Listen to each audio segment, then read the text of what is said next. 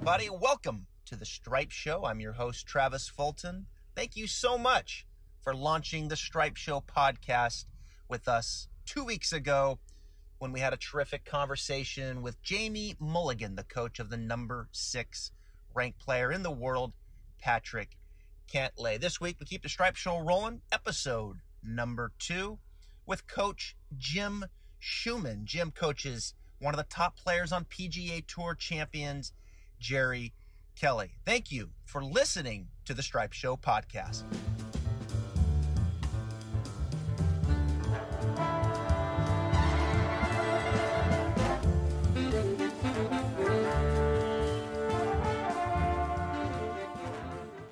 Jim Schuman, coach to Jerry Kelly. What a season it's been for these two. 3 wins for Jerry Kelly on PGA Tour champions in 2019 and currently sitting second heading into the final tournament of the year in Arizona for the season-long Schwab Cup. Jim not only is the coach to Jerry Kelly, but he's also his brother-in-law. And you might sit there and think, I know the name Jim Schuman. He was a good player.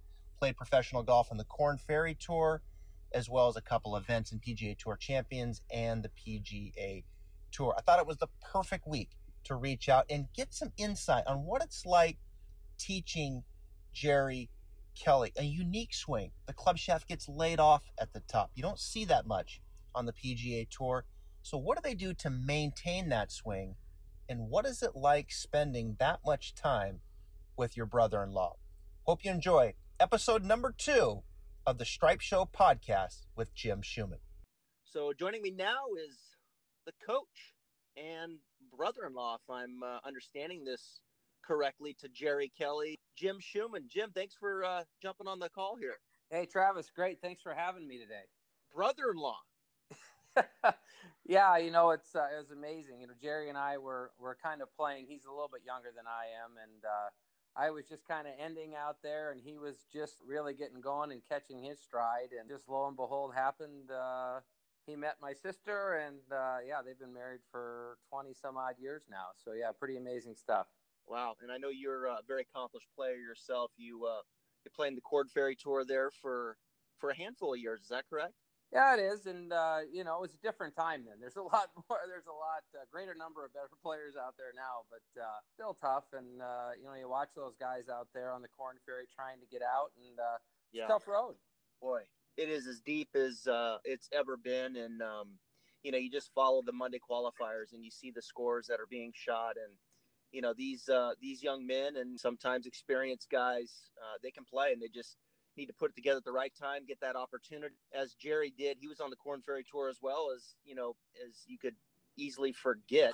Jerry's been a professional golfer for 30 years. He won twice on the Korn Ferry Tour, played the PGA Tour, he won 3 times, and now, of course, on the PGA Tour champions, and has 6 wins, and really putting together a nice season here.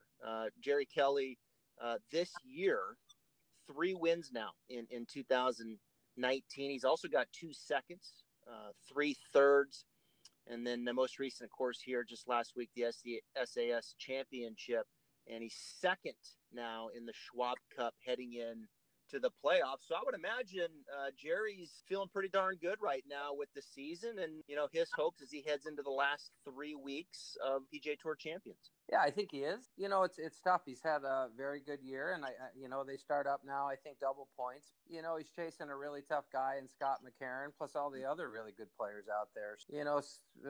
It's a tough road, but I know he's up for the challenge. That's for sure. I heard Jerry talk about this phone call that he had with you heading into the SAS. He didn't feel like he was really hitting it that well, and you guys had a phone call, and he said it kind of turned things around. Can you share any insight with us?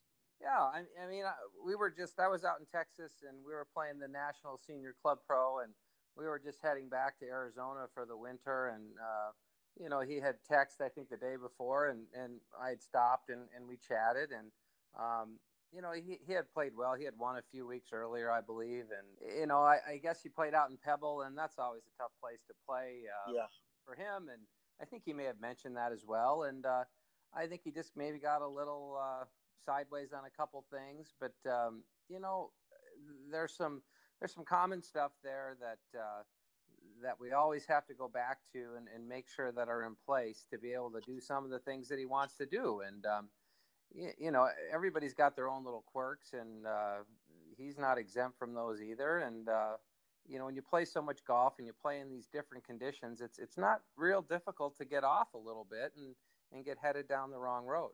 Where does he get off, Jim? Probably no one's seen him hit more balls than you. Is there a couple, two or three specific things that he kind of gravitates towards? Yeah, I mean, there's no question. I mean, he's always struggled with a little bit of a long and laid off arm swing, a bit lifted and things like that. And you know, for a long, long time there, I think people were saying, "Well, why don't you fix that arm swing? Why don't you fix that arm swing?" Well, you know, that's all well and good, but you know how you're in balance and how your posture is, and how you're able to rotate and create the base for those arms to swing is a big deal. You just, you know, you could change an arm swing, I think, pretty easily and not have the, you know, the body motion to fit or support that. And that's really where we have to go with Jerry. You know, he needs to be very stable and much more inside himself, from a leg standpoint and a feet standpoint. He has sometimes gets a lot of side to side movement going. And, you know, things have to start there for him where, you know, I don't want to use the word tighter, but it's a more solid foundation. It enables him to rotate a little bit better. And when he does that, you know, his arms are able to get in a little bit better spot. Yeah, I saw a video you guys did, kind of a feature there on, I believe it was Golf Channel there a couple years back, and he was talking about some changes that he was making in 2017, but it kind of really all comes back to some of the things that you're saying here, which was rotating. But it sounds like kind of in both directions, you know, turning better going back, but also turning better into impact where he felt like he was covering it better and not backing up. Is that an accurate description? Yeah, that's pretty close. I mean, Yeah. you know, I don't tend to use we don't tend to use the words turn with him as much because, you know, when we use that word, you know, for him, I think it leads him to moving into a different location. And I'm not saying that he has to be absolutely in one spot the whole time, because you can't be. But, you know, when we start talking about turn, he gets going a little sideways and takes it a little far sometimes. So we might talk about it in terms of rotating. We definitely are going to talk about it in how we build that posture, you know, where his upper body may not be so far out over his legs, where his legs support his torso in rotation a little bit more. And that in turn allows him to do some things with his arms. And, you know, he's up there and sometimes gets in a little bit, I guess, I don't know if you want to call it a laid off position, but it's difficult sometimes for him to hit a real solid cut, turns into a block sometimes. And so, you know, we just have to keep him on the middle ground there between hitting the natural draw that he does and hitting some really solid release cuts. Yeah, it is interesting, really, the top of the swing, you know, with Jerry and the left arm, as you were mentioning, can kind of run away, get a little upright, and the shaft, you know, maybe as we would call it as a teacher, which is laid off, and for our listeners, laid off would be as you're looking from the target line, the club head is kind of hanging to the left too much. Yep. And across the line would be now the club head is, you know, kind of pointing over to the right or right well of the target line. So as you know, so much of what a player does on the downswing is predicated on what that position is at the top. And Jerry's kind of always been there. And it sounds like you've kind of just managed that and then really, you know, have worked around that and get him to rotate and hit the shots the most efficiently he can based on where that club is at the top. Yeah, I think you hit it right on the head, Travis. I mean, you have to. I'm just not a believer that you can go in with some of these guys and say, hey, let's move this so it aesthetically looks better, because that's not the point. The point is these guys have to play and they want to compete. And so, you know, especially for Jerry, and I think that's one of the things that he's really, really great at is he plays the game very, very well. Now, when he starts hitting these half shots and these small punch type wedges, the club obviously doesn't swing long enough back to get in that type of position. So it's, you know, he does pretty well there. So I think sometimes, you know, maybe for the listeners that, hey, don't ever give up the aesthetic, pretty position from somewhere that you know you can play from, because that's the whole game, being able to play. Talking with Jim Schuman here, the coach and brother-in-law to Jerry Kelly. 30 years he's been playing professional golf. I think he probably knows a thing or two about playing the game, and it's so much fun to hang out with these veterans and experienced players of the game like Jerry. I taught Fred Funk for many years, and it's really fun just to be out there on the golf course, with them and watch them be in their craft. And when they really get it going, breaking down a golf course and hitting high end shots consecutively and really starting to reel off birdies. And I've always thought of Jerry as a player that when he gets it going, he can really get it going and fill up. Is that accurate with Jerry? Yeah, obviously everybody's got to make putts, and I think he's doing that pretty well. But I think you're spot on. I mean, I enjoy getting out there on that Champions Tour and watching for a lot of different reasons. One that you mentioned, obviously, is to watch these guys manage and play a golf course based on what their skill set might be is really awesome. And I'm not saying that doesn't happen on the PGA Tour, but it's just a different kind of way to get around the golf course. They don't hit it nearly as long. There are some guys that are long, but they really, really can hit some golf shots. And, honestly, obviously you've been out there. It's impressive golf. Mm-hmm. Yes, it is. It is impressive golf. And it's these guys know their game. I mean, they've been doing it for so long, and they play to their strengths. And talking about strengths, what do you think Jerry – what are Jerry's strengths when he goes into a tournament? What is it? Kind of list it for me, like A, B, and C here for Jerry that he does extremely well as a professional golfer. I think, well, number one, he has to drive the golf ball straight to play well wherever he plays, and that's always been a pretty strong suit of him, and that from teaching Fred Funk as well. I mean, absolutely, he's got to drive the golf ball straight, and you don't spend all that time and keeping your card on the tour or playing for 30-some years without being able to put your golf ball in the fairway. So that's number one, wherever he plays. And then I think he's really, really great.